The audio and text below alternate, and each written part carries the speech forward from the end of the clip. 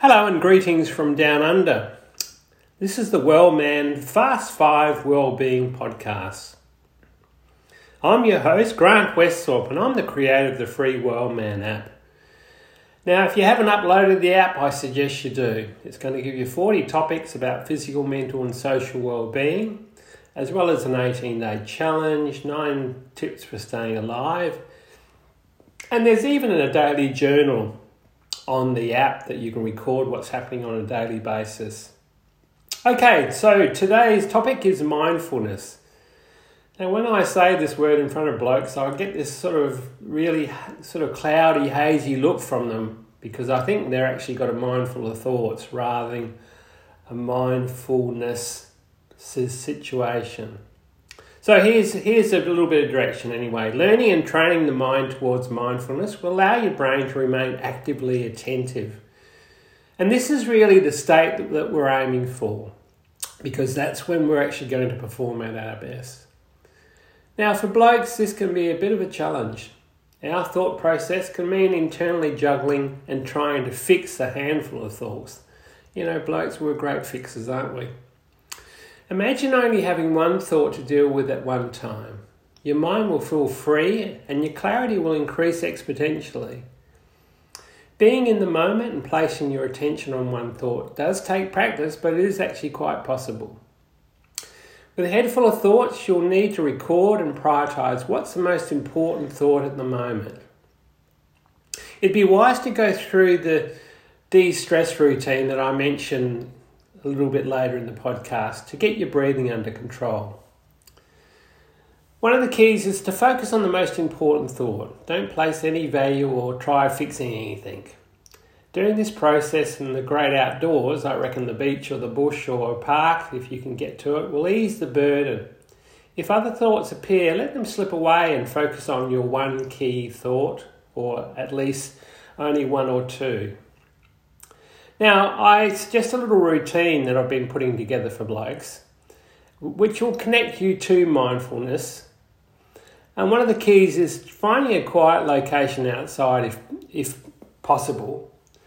And what you do is you simply place your hand on your heart, you close your eyes and visualise a box shape over your heart. Here's the routine. Breathe in to 6 across the top of the box. Hold for 6 down the side of the box. Exhale across the bottom of the box to 6.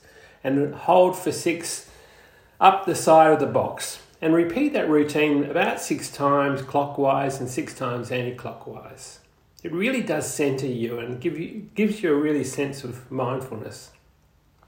Of course, counting gives the mind a calm focus and relaxation comes after completing the exercise. Be mindful to regularly complete the breathing routine, at least daily if you possibly can. It's no big deal, and it only takes probably 5 minutes tops. One of the other keys to mindfulness, I think, for blokes is really trying to avoid being always on call. I think at times we need to switch the phones to silent, find a quiet space to allow your mind some time off, less screen time. We live in an age of information overload. It still remains your choice whether to switch on or switch off. I think in a lot of cases our egos get really in the way of switching the screen off, and I think it's important to do that. So the message from today's topic is the mind needs rest from overstimulation. You know, a little quiet time will make a major difference in your life. So make sure you start doing the box routine and breathing regularly. Imagine that counting for the inhale of 6, holding for 6, exhaling for 6, and then holding for another 6 back up to the inhale section. So you'll find that this mindfulness thing is something to work on, and it's a lifetime job. It won't happen overnight, but it will happen if you actually spend some time getting into a quiet space and looking for being actively attentive rather than switched on to the max. So, as mentioned before, if you haven't uploaded the free Well-Man app, do it now. You find there's loads of different things that will actually create a little bit of interest in your mind.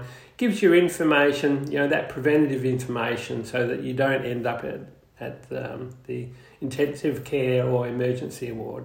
So thanks for listening. We'll see you next time. Bye from Grant Westhorpe.